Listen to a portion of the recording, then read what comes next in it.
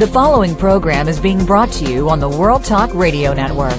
For more information about our network and to check out additional show hosts and topics of interest, please visit worldtalkradio.com. The World Talk Radio Network, where the world comes to talk. The views and ideas expressed on the following program are strictly those of the host or guests and do not necessarily reflect the views and ideas held by the World Talk Radio Network, its staff, and management.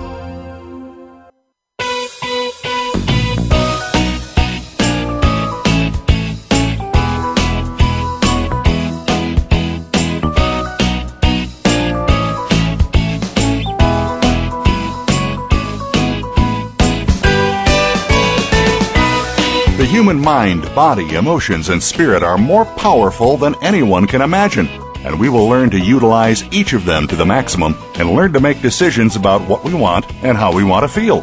What a concept, and one we will explore today on the Self-Improvement Show with your host, Dr. Irene Conlon. On our program, we'll address who you are, why you're here on this planet, how to go within, how to come to know what you believe, and why. Now, here's your host, Dr. Irene Conlon. Welcome to the Self-Improvement Show. This is Irene Conlon, broadcasting from sunny Arizona, although today it's not so sunny. We don't mind a few clouds. They're rare, and it'll be sunny again probably by tomorrow or even later this afternoon. It's noon in Scottsdale. It's lunchtime, and we're going to be talking about food. What should we eat? There are so many conflicting opinions on what we should eat and what we should not eat that few of us know really what's good and what's not anymore. What can we eat to become and remain healthy? What food program helps us lose weight if we need to do that? Few programs seem to work over the long haul. You take it off, you put it back on. What about processed foods? What about fast food? There's a lot of talk about how fast food is making us an obese nation. Should we eat organic food? What about organic food? Is there a food program that can make us feel better, think better, look better, do all those good things? If so, what is it? Our guest today claims to have such a food program, and he comes from a remarkable background. He's featured today on the Self-Improvement blog, and I encourage you to visit there to learn more. And while you're there, watch the videos and take a look at the book review as well. Drew Ramsey, our guest today, is an MD. He's an assistant clinical professor of psychiatry at Columbia University College of Physicians and Surgeons. Dr. Ramsey is a diplomat of the American Board of Psychiatry and Neurology.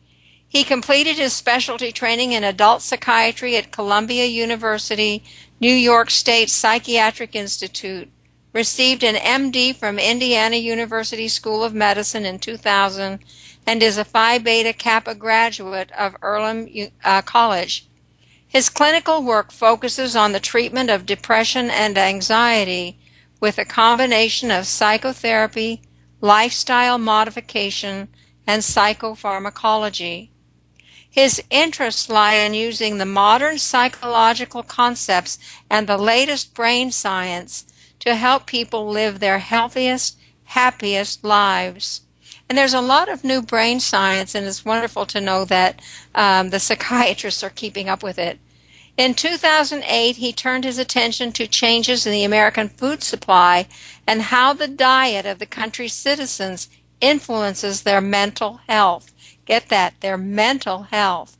His first book, The Happiness Diet, written with Tyler Graham, was published by Rodale in 2011. Hippocrates said, "Let medicine be your food and food be your medicine," and Hippocrates would love Dr. Drew Ramsey. It is such a pleasure to welcome him to the Self-Improvement Show. Dr. Ramsey, welcome. Dr. Irene, thank you very much. Thank you for being with us. I know what your schedule is like. Sometimes it's absolutely grueling, and I appreciate your giving us this time. It's very special to me. I totally understand what you had to do to get here with us. Well, thank you very much. I appreciate you focusing on the happiness diet, and also I think it's great for all of your listeners that we can spend an hour today talking about a lot of the confusion that you mentioned earlier about Oh, food. there's And so much. The confusion of what constitutes a healthy, happy meal. And I hope by the end of our talk today, people can leave with a real clear sense of what the new data tells us is the real happy meal. There is a happy meal, too. Tell us a little bit, though, in the beginning about yourself and how you came to be in the field of psychiatry. What was your great draw there? I loved in medical school. I loved talking to patients, and I loved this notion that every patient was different, and everybody, even if they're coming in with something that looks the same clinically, let's say coming in with chest pain, the story of how that happened in their life and what brought them into a clinical setting was always different, and I thought. I love biochemistry, and I loved neuroscience, and I really felt that those two arenas were going to really explode over my career, which they have so far, and that the ability to apply this new knowledge to clinical settings to patients who are struggling with brain disorders was going to be really satisfying. And then on top of that, I like working with patients. I'm a clinician. I mean, I became a physician because I really liked working with people and helping people more than the other aspects that are now presented to physicians of doing research or administration. And psychiatry seemed like one of the few places in medicine where really you get to spend a lot of time with patients. You get to do that old school doctoring of really sitting down and spending an hour really listening to someone and getting their story. I love it. You wouldn't be interested in moving to Arizona, would you? Well... You don't have to answer that. It's exciting to me that a physician is actually involved in nutrition of any kind. What got you involved in this intense study of nutrition and its effects on, well, basically moods, energy, and cognition from your point of view? I think part of it stems that I'm a farm boy at heart. I grew up in Indiana on a farm, and we grew a lot of our own food. We used to get milk from a couple that had some dairy cows down the road. And so my family's always really thought about food. For many years, when I was in college and medical school, I was actually a vegetarian. So I've always had an interest in food and health and prevention. What got me interested specifically in nutrition-related mental health stems from a lot of the medications we give cause weight gain, and a lot of patients with psychiatric illness end up struggling with what we call the metabolic syndrome now. It's a combination of diabetes and obesity and heart disease. And I was working with some patients. I remember very clearly sitting one day and having this notion of, I'd gotten someone's meds right, and I tried to be helpful in psychotherapy, and kind of what more could I do? And she and I were talking about food, and I just sort of popped in my head, like, what's the right diet for happiness, for the brain? And so I sort of got a little bit of a title for the book, and then made the decision to really dedicate myself full time, at least in what little time I have besides clinical practice, to really start readdressing the issues of nutrition and looking at what the data says about brain health and nutrition and what's really the latest science. Nutrition really starts with medical biochemistry, which is something we do a lot of in medical school, and then there's been a lot of data that's come out recently that got me much more interested. I mean, I feel there's been a bit of a kind of food revolution over the last 5 years of people getting more interested in our food, where it comes from, and how it affects us, and I definitely have been kind of a part of that wave. Well, after reading your book, I can see that it's a critical topic. I mean, it truly is. Can you really improve mental and emotional well-being through diet? Yes, you can. And let me explain to your listeners exactly what we mean, because I work with a lot of people who need more than just good food. They've suffered from, let's say, extreme trauma, and just eating salmon and kale isn't going to make everything better. But if you think about something like, let's just take an episode of depression, and you take two patients. One patient comes in and they've been eating a great diet and exercising and doing their best to engage in healthy relationships, and they have a full-blown depressive episode. That's somebody who we're going to look to psychotherapy or medications, the evidence-based treatments we have to treat depression. Think about another patient that comes in and they've been eating the modern American diet. And the MAD diet, as we call it in the book, consists mainly, most calories for most Americans, and this is USDA data, comes from added sugars and added fats. So the amount of sugar that Americans are eating now, we hear a lot about sugar in the news, is outrageous, right? The average American eats 52 teaspoons of sugar every day. That's a 3,000% increase in the last 200 years. So someone comes in and they're in the midst of feeling very badly, and they're eating horrible foods that we know are correlated with an increased risk of depression. That's someone who, in addition to the evidence-based treatments we have, like medications and psychotherapy, I'm really going to want to help them shift their diet, and shift their diet in a way that they're getting more of the nutrients that we know the brain needs. Because we know the modern American diet is deficient, and we know that many Americans are deficient in some molecules that the brain needs to be healthy. A great example is vitamin E. 93% of Americans do not eat the recommended daily allowance of vitamin E. And that's a lot. Now, most Americans aren't full-on deficient, but when you think about vitamin E, it's a molecule that dissolves in fat, meaning it protects fat, and your brain is mainly made of fat, which surprises a lot of people. And here's a nutrient that we know protects your brain fat, but most Americans don't eat enough of it. That seems to me to be kind of a slam dunk in terms of that's a nutrient I want my patients eating more of.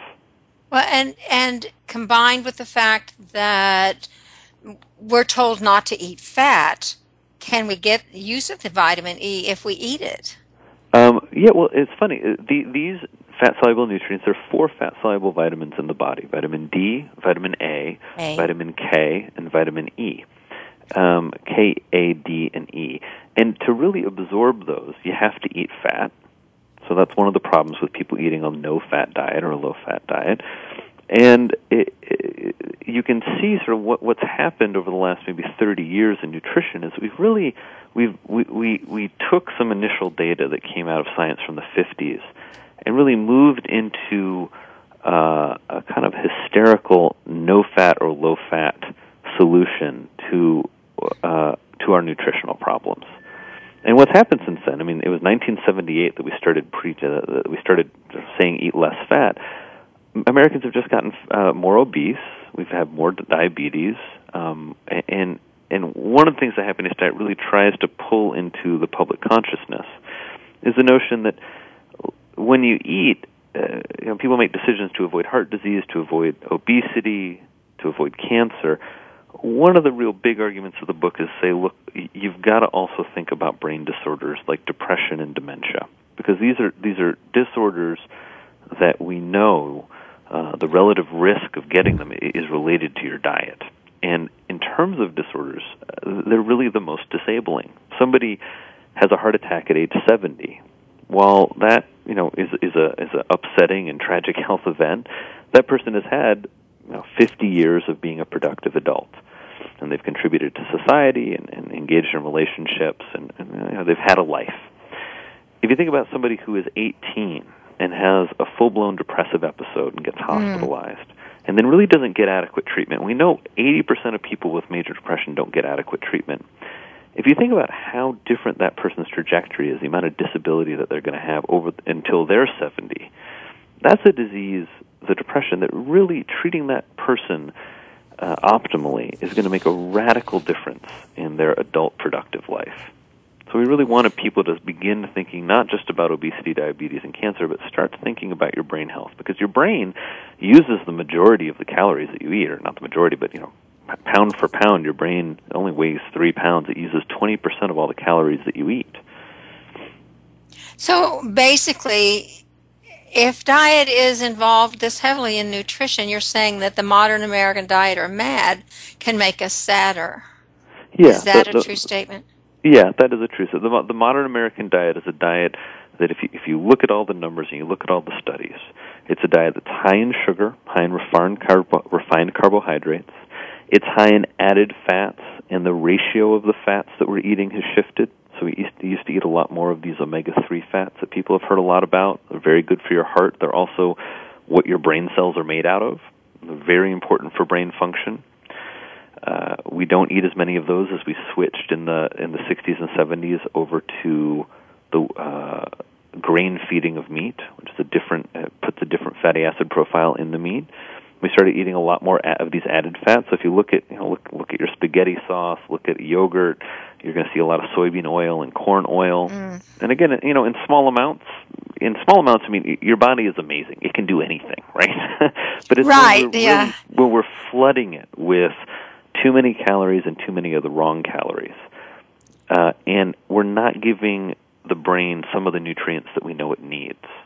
That's where I think for sure you can say the modern American diet increases someone's risk of getting depressed, increases someone's risk of losing their memory, or having the senior moments people begin having in the 40s and 50s. We don't talk about those. We don't talk about those, right? But certainly you can reduce your risk of those problems if you eat a healthier, happier diet. I know in the book you talk about the mood swings people have from eating this kind of a diet. And the question comes to me, and this is sort of, out of the clear blue for me, how does it affect then people? Is it contribute? I'm sure it contributes to ADD, ADHD that we see so much in the schools now. It's certainly. If we think about what's happening to kids today, in terms of what they're confronted with nutritionally, right? And what happens, there's a great study called the INCA study, which looked at children who have problems with attention, impulsivity, and hyperactivity. And it took them off of the modern American diet, and it put them on what they called a simple diet. It was a diet of no artificial colorings, no artificial ingredients. It was like chicken, pears, water, very simple diet, vegetables, and simple meats. I think it was 78% of the children's behaviors got better over about 6 weeks. And then they did a very important thing in science, which is then they put them back on the regular diet, and they got worse. Not a surprise there. And if you talk to there are a couple of physicians who really work with this population, and if you talk to them, they'll say, when they make a dietary recommendation, sometimes families are a little bit skeptical, and then they'll often get calls a few weeks later saying, it's a miracle that my child's doing better. And I think to those of us who look at nutrition and mental health, it's not a miracle. It's kind of common sense. You are what you eat applies to all aspects of health. And if you're eating lots of artificial colorings, flavorings, lots of sugar. I mean, I have a 13-month-old. Anybody with a child knows. You give a child sugar, they get messed up. Right? So when you look at something, for example, like New York City schools switched from full-fat milk to low-fat milk, everyone said this is great for everyone's health. If you actually look at the details of what then happened, children started drinking low-fat chocolate milk. And what they switched is instead of getting calories from fat, they started getting lots of calories from sugar. Yeah. And I think that's a switch that, again, on the surface sounds like a good idea. Let's give these kids fewer calories. Well, it's the same amount of calories, but instead of getting those calories from fat, they get them for sugar. And the problem with that is that a lot of times these sugars aren't coming with other nutrients. So So I guess the short answer, Irene, is that I think there is a correlation between bad diet and the increase that we're seeing in all mental health disorders. And the nice thing, and what the happiness diet tries to focus on, is the solution is really simple. The solution can start at your next meal. The solution doesn't cost a lot of money, and the solution tastes great. And we're going to be talking more about that solution, but right now we're going to go to break. This is Irene Conlon with my guest, Dr. Drew Ramsey, saying stay tuned. We'll be right back.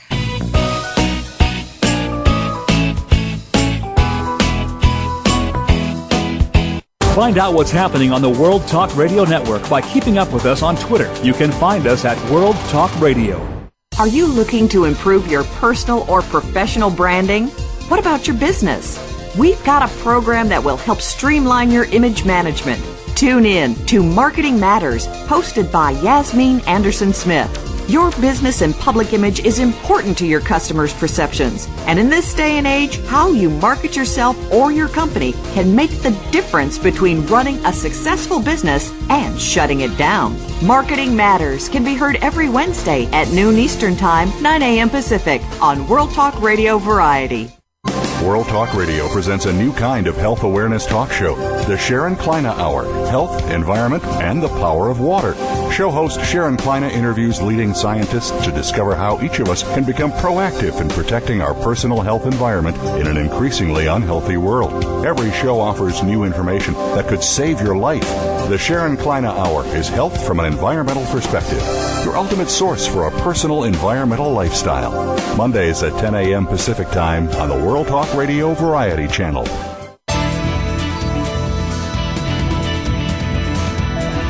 Listen.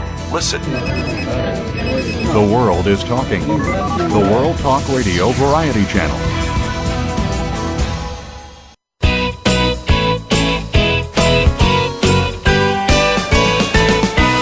You are tuned in to the Self-Improvement Show with your host, Dr. Irene Conlon. Got a question for Irene or her guests? Call into our live show at 1-866-613-1612. That's 1-866-613-1612. Connect with Irene via email. Our address is theselfimprovementblog@gmail.com. Now, let's get back to the Self-Improvement Show. Here again is Dr. Irene Conlon.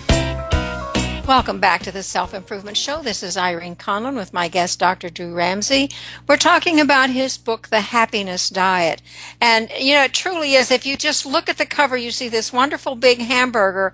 And the first thing your mind says is, oh, if I read that book, I'll never get one of those. But let me tell you, the recipe for that hamburger is in this book. So have faith. And there's even one for ice cream in there, which I found absolutely delightful.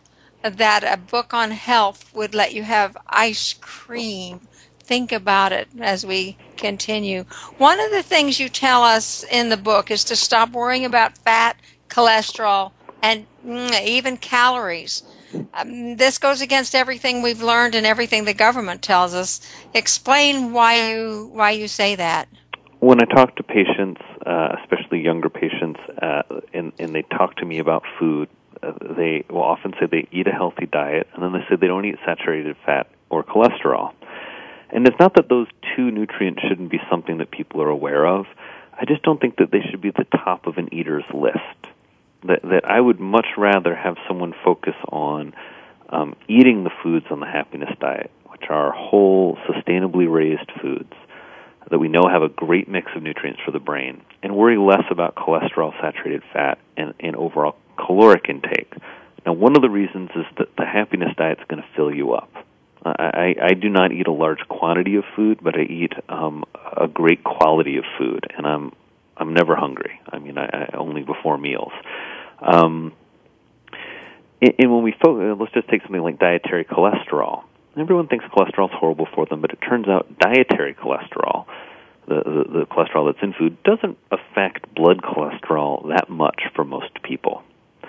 And so it shouldn't be really at the top of people's list, like, I'm not going to eat cholesterol. And the points we make in the book is because when people say that, what they do is they stop eating eggs, they stop eating beef, they stop eating shrimp.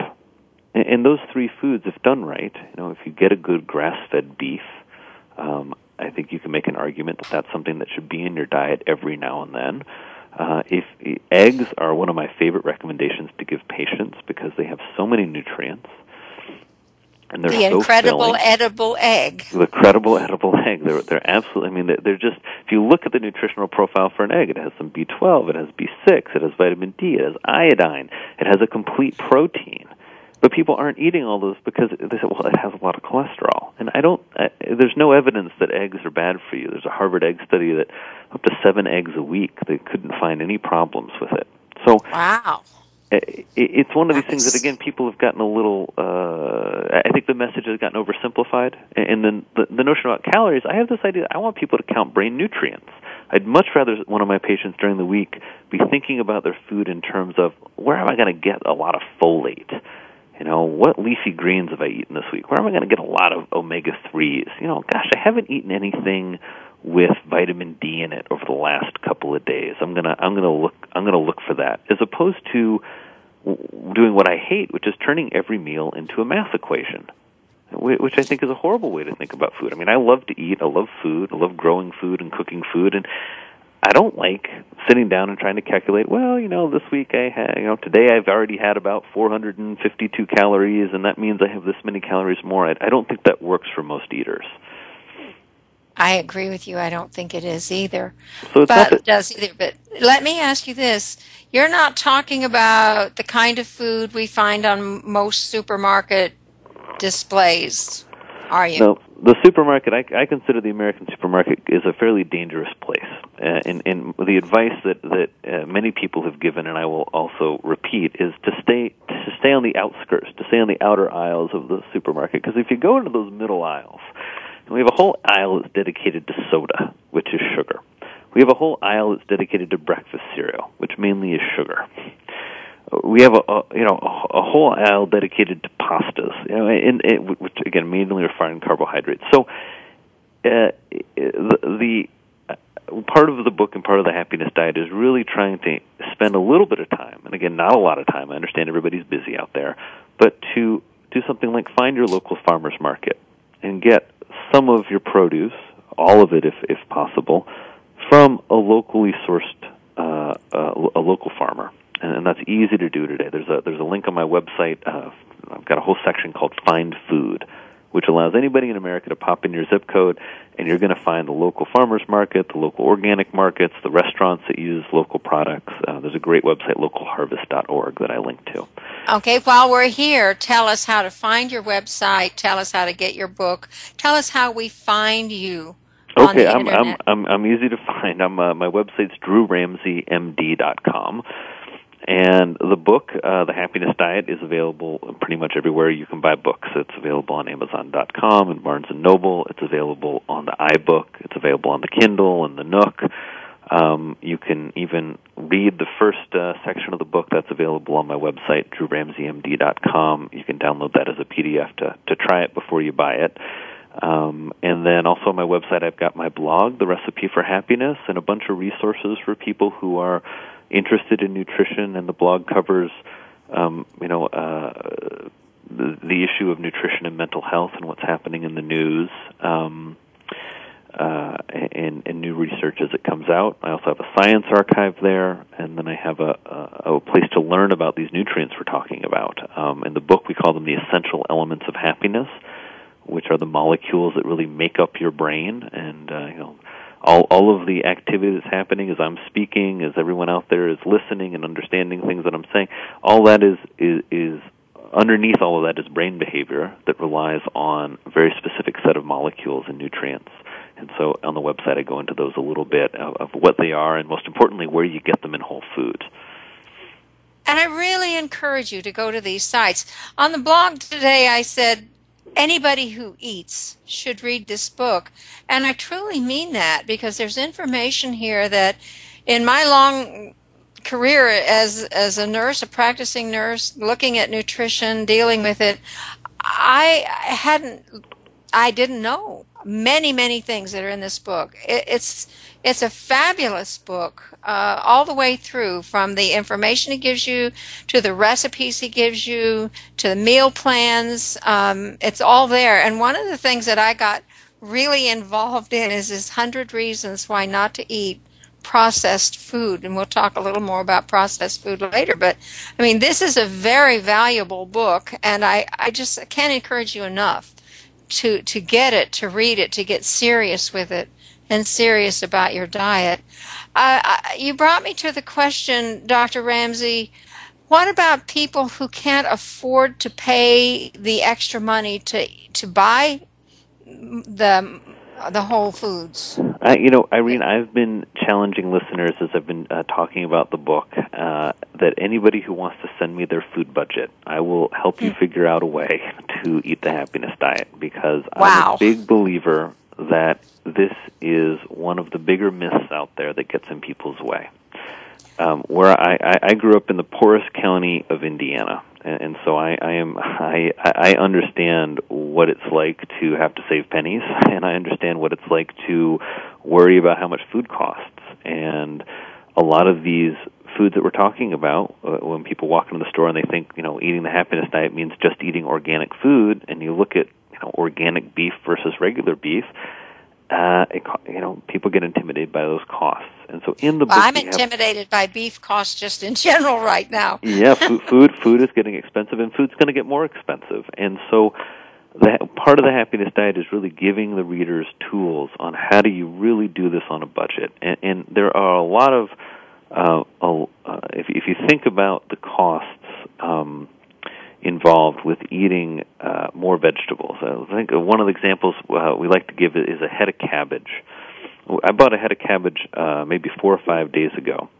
And I've eaten it all kinds of different ways with my family. We've chopped it up and thrown it in salads. I've sautéed some of it with onions. I stuffed a pork loin with it the other night. And that head of cabbage cost me, I think, $1.50. Think about a big bunch of kale. It's going to be $2 or $3. One of my favorite are organic red beans. Red beans are amazing beans. They have more antioxidants than actually any other food out there. They're even more than blueberries. And you can get, I buy my organic red beans by the pound at a co-op, and I think they're like $1.50 a pound. Now, a pound of dry beans, that is a lot of good, healthy, organic calories. We talk a lot about how to buy meat. Meat and dairy are really the two most expensive items of people's diet, and I really want people to be very careful about their meat and dairy and to go with local sources. Go with grass-fed sources, because we know when cows eat grass, or goats and sheep when they eat grass, they produce a very special molecule, very special fat called conjugated linoleic acid. And we know that fat helps fight belly fat. It helps protect brain cells. It helps fight cancer. There's a large study that just came out of Costa Rica that people who eat more CLA have a reduced risk of a first heart attack. So part of buying local beef is finding a local beef farmer and usually buying in a little bit more bulk. So last time I was in Indiana, I went to my local beef farmer. I probably spent $60. I got enough meat that's going to last me for months. We also talk about getting some non-traditional cuts. And instead of just getting New York strip steaks and hamburgers, getting some things like a beef shank, putting it in the slow cooker. Oh, they're wonderful in the slow cooker. They're wonderful in the slow cooker, right? And that's, a nice-sized beef shank will cost you, a few bucks, and that'll feed many people. So it's really the one way to think about the happiness diet. It's a plant-based diet. There's nothing better for you than vegetables, but there is a fair amount or a moderate amount of meat and a variety of meats and also of seafood, which is really the most important thing people start eating more of, is a variety of healthy seafoods. But there's a way to do this that I think does not break the bank. It's not that everyone needs to go out and buy $15 a pound wild salmon. I just threw a party and had a bunch of people over where I cooked everybody mussels. And mussels cost $4 or $5 a pound, and we sat around for hours slowly eating these mussels. Yeah. Absolutely delicious brain food, super inexpensive. I fed the whole party for probably $15-20. It seems to me that the problem is less than the expense. The problem is a mind change, changing the way you eat, changing the way you want to eat. Yeah, it is as big a problem. I completely agree. I think that people want there to be a difference, and then there's that, especially if you're on the modern American diet and you're feeling sluggish and down and overweight and not having a lot of energy.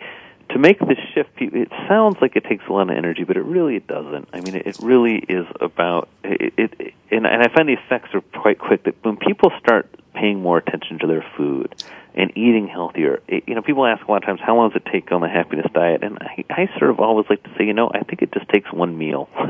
I've had people actually write to me and say, I haven't even eaten anything yet, but I just went to the grocery store with my daughter. And we followed the rules of the book, and I feel great because she knows that in her house, for her family, are the right foods to feed her family's brains.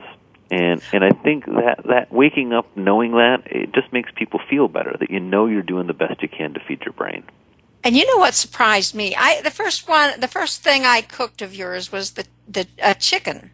And it had turnips and carrots, and I'm thinking, I don't think I've ever cooked a turnip in my life.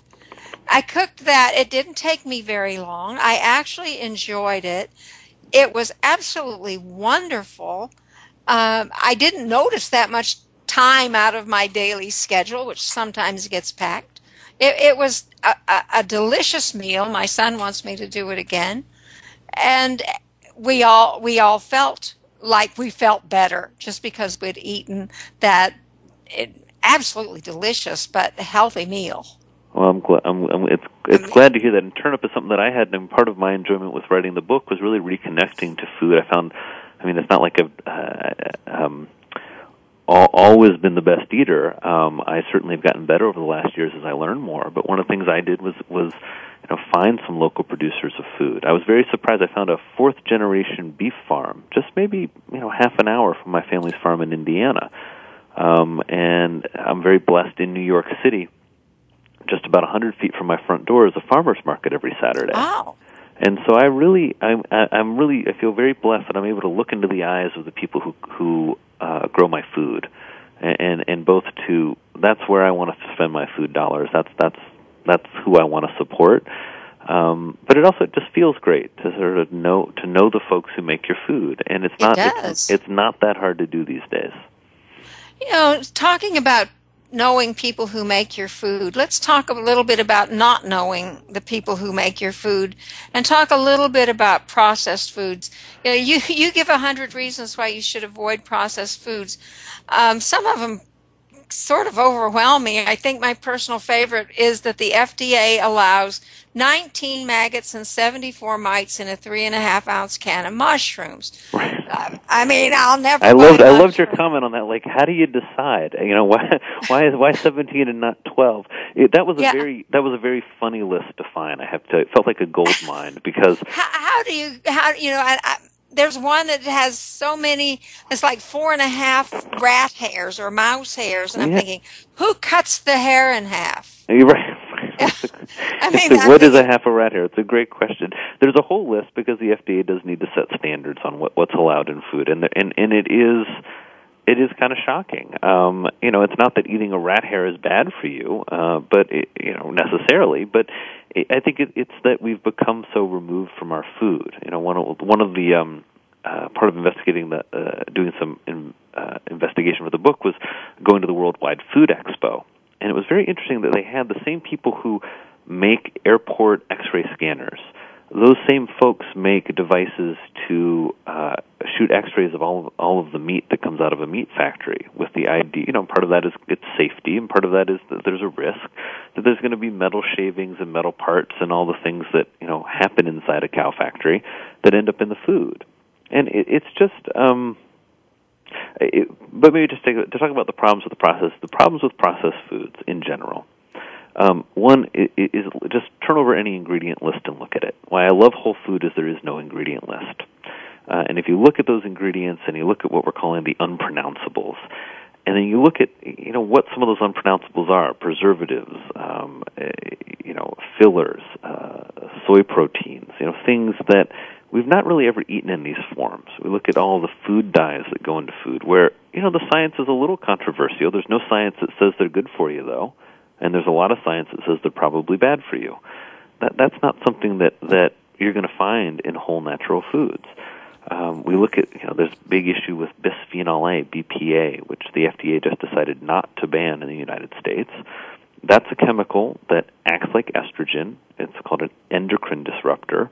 Animal studies show that it interrupts the brain development in animal models, and it's something that is in food packaging that leaches into our food. Consumer Reports did a big study and found it in all kinds of canned vegetables and canned soups. Now, while it may be hard to definitively prove that it's not safe, it's certainly not good for you. And it's something that, again, you're going to find in processed foods, you're not going to find in whole foods. Trans fats is another great example. Trans fats is a toxin that we put into our food supply in 1912. Procter & Gamble had a lot of leftover cottonseed oil, and a German chemist had figured out how to make that oil a solid. It looked a little bit like lard. They decided they wanted to try and replace lard, which was the major fat that we were using in America, and they replaced it with hydrogenated cottonseed oil. And now, a little over, almost, I guess exactly 100 years later, trans fats were outlawed in New York City restaurants and food. They really are very clearly. Harvard did a study, and they basically determined that about 200,000 heart attacks a year could be attributed to trans fats. Whoa. And you're not going to find those types of industrial trans fats in whole foods. And you know, some of us grew up with that stuff and thought that that's the way we should eat. Right. Everyone told us to eat margarine, to stop eating butter. This all came out of a set of studies by a gentleman named Ansel Keys, who he created a set of studies, a 6-country and 7-country study we talk a little bit about in the book, that looked at how saturated fats increase total cholesterol. And it's one of these stories that, you know, it's easy to criticize science looking backwards. But this was a period over the last 50, 60 years where we've really come to understand much more of how to do studies. We've understood much more about cholesterol. You know, it's not just that, high cholesterol is bad for you. It really has to do with what types of cholesterol are in your blood and the ratios of those. And so from those studies, however, that was the best science we had at the time. It really looked like butter caused more heart attacks. And so it made sense that people would say, let's look to an alternative source. It's not like these people were bad or ignorant, or, they were just misinformed because the science that was directing them really wasn't as good as they thought it was. And we're living with those effects. And Dr. Ramsey, it's time for us to take another break. When we come back, I want to talk a little bit more about your book and how it's going to benefit people to eat this way. This is Irene Conlon with the Self-Improvement Show. My guest, Dr. Drew Ramsey, saying stay tuned. We will be right back.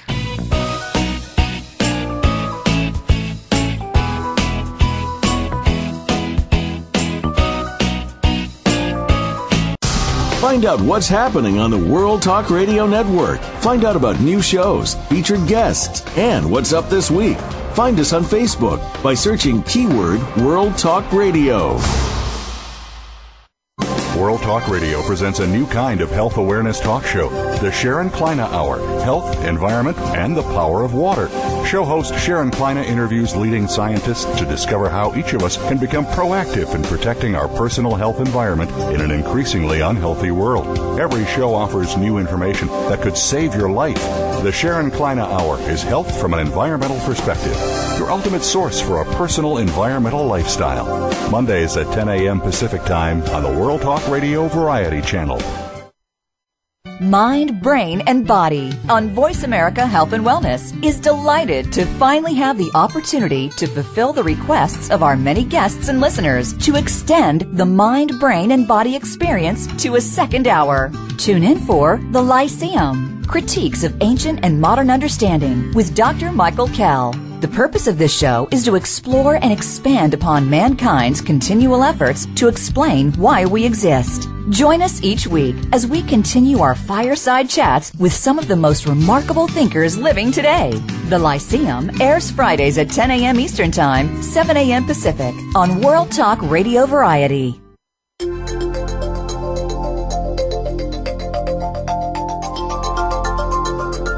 The World Talk Radio Variety Channel, where the world comes to listen and talk.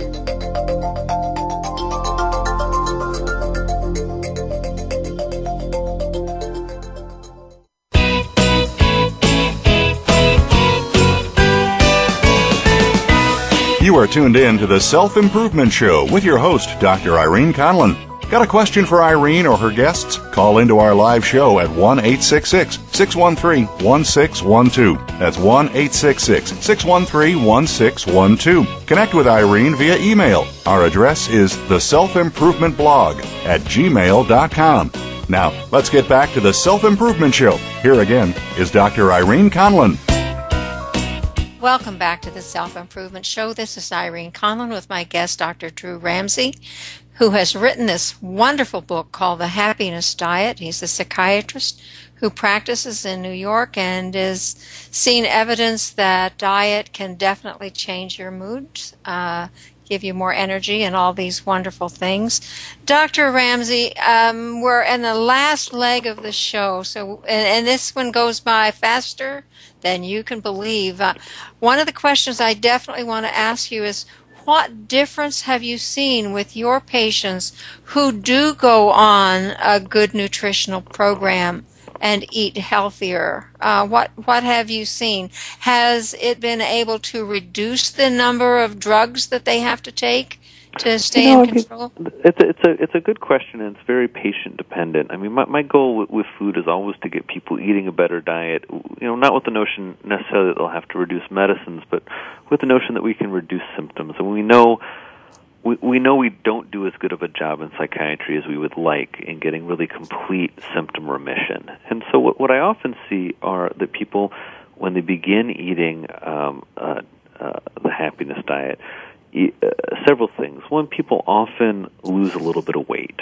And it's amazing how much that does for someone's mood, and I think for their self-esteem of feeling they're making progress. The most weight loss I've had reported, we had a reader lose 26 pounds in just 6 weeks. Wow. And so that's one effect. The mental health effects, I find that people have more energy because they're more nourished. People oftentimes have more stability in their mood, kind of less ups and downs, little less irritability, and then oftentimes better sleep. That it's really interesting. That's been a very interesting part of watching people change their diet. That sleep improves, and sleep is really one of these neglected things in America, where people don't often give enough, I think, respect or to their sleep, and it's really a key foundation to good mental health.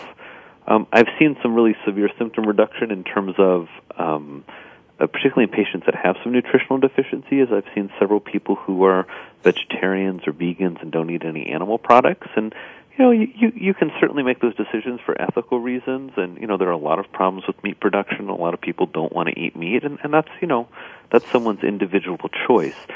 However, nutritionally, a lot of times people, rates of B12 deficiency and iron deficiency and also zinc deficiency are quite high among people who don't eat meat in several different surveys. And so I find those patients oftentimes really have a huge benefit because which makes sense, there's a nutritional deficiency like a B12 deficiency and that gets corrected. And B12 we know is needed to make red blood cells and to replicate DNA. So without B12, you're not able to have optimal mental health. So I've been quite impressed, and I also have to admit there are also patients who, it hasn't made as big of a difference as we would like. I think it's also something that in clinical practice, it's a little. I always like my data to come from studies because yes. I'm always going to feel that patients who eat better feel a little bit better, and there's going to be a bias in that data as opposed to the science. And the science is very clear now. There have been 5 major studies that have come out in the past 2 years that look at dietary pattern, and they all say the same thing. If you eat the modern American diet, a diet of lots of refined foods, processed foods, fried foods, lots of sugar, you're going to have a much, much bigger risk of getting depressed. It's like about a 60% increase in your risk of getting depressed over 5 years. Same thing, big risk of getting more anxiety. Same thing if you eat foods with a lot of trans fats, big increase in the risk of depression. And a huge study looking at the adolescent population, which was very clear. The worse the quality of the diet, the higher the risk of having mental health problems. Do you think that physicians who are seeing the results of these studies will become more interested in the nutritional aspects of care? I think physicians are. I've been really impressed with my fellow physicians really getting interested in the book and nutrition. A lot of doctors call me up and talk to me about food. I just had lunch with a colleague today who was very interested in food herself. So I think that's shifting. We have a problem, though, that Americans are sick. 100 million Americans have prediabetes.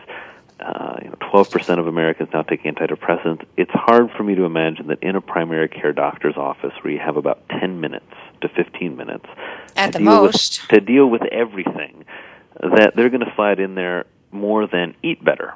And for most Americans, that advice doesn't really help because people are confused on what to eat. And that's where I think a resource like the Happiness Diet does have a role. I think doctors want patients to eat better, but a lot of people don't, you don't have the time in that setting to really try and change someone's behavior and really talk to them about their food. I don't know a single doctor, though, who would not support the statement that, real whole foods are going to improve someone's health. Okay, let me ask you this.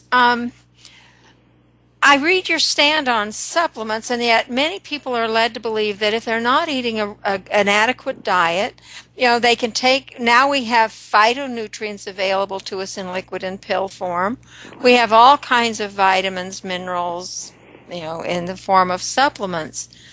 What about supplements for people who are not willing to make a change? I think that's an individual choice. My personal feelings, the most recent data that came out about multivitamins say that they increase your risk of death from the Iowa women's study.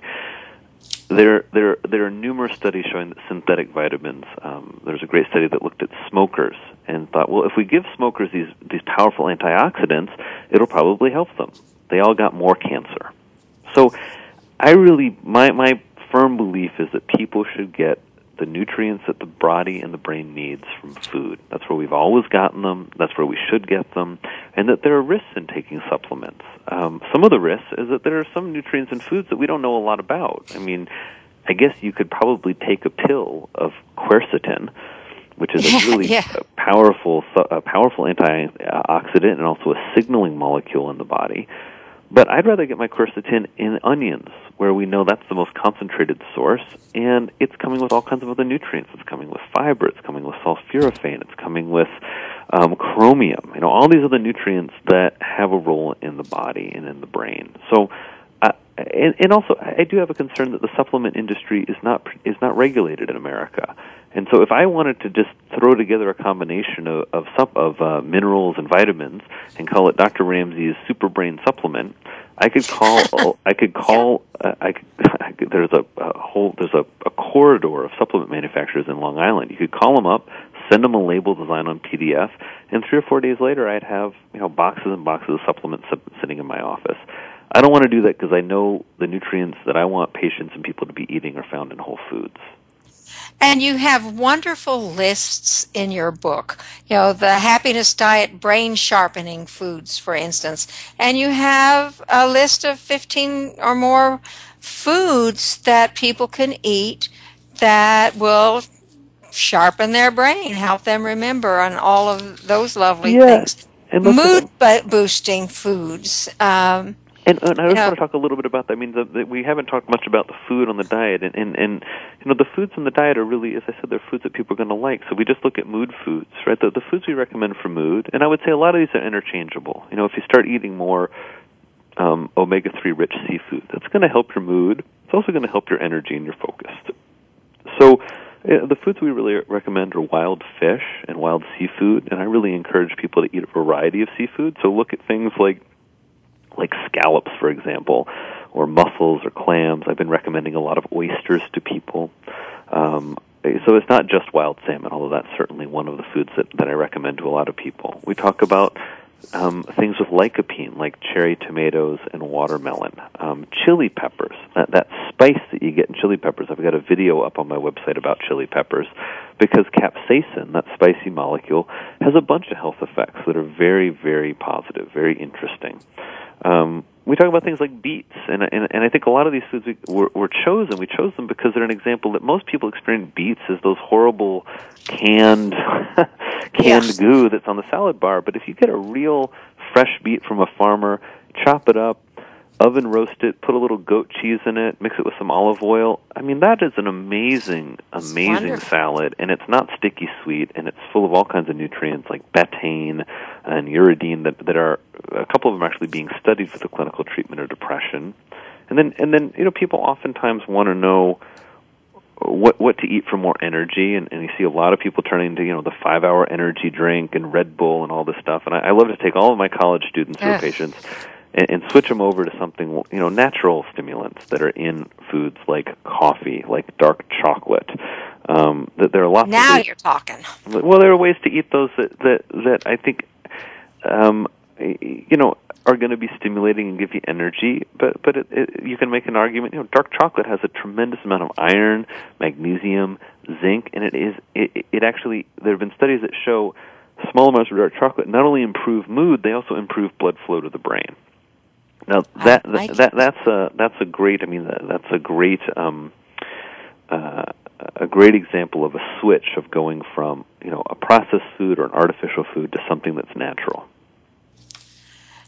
And you'll find a number of those in this book. We're right up to the end of the show, Dr. Ramsey. I could talk about this for another 2 or 3 shows because it's so interesting and it's so important.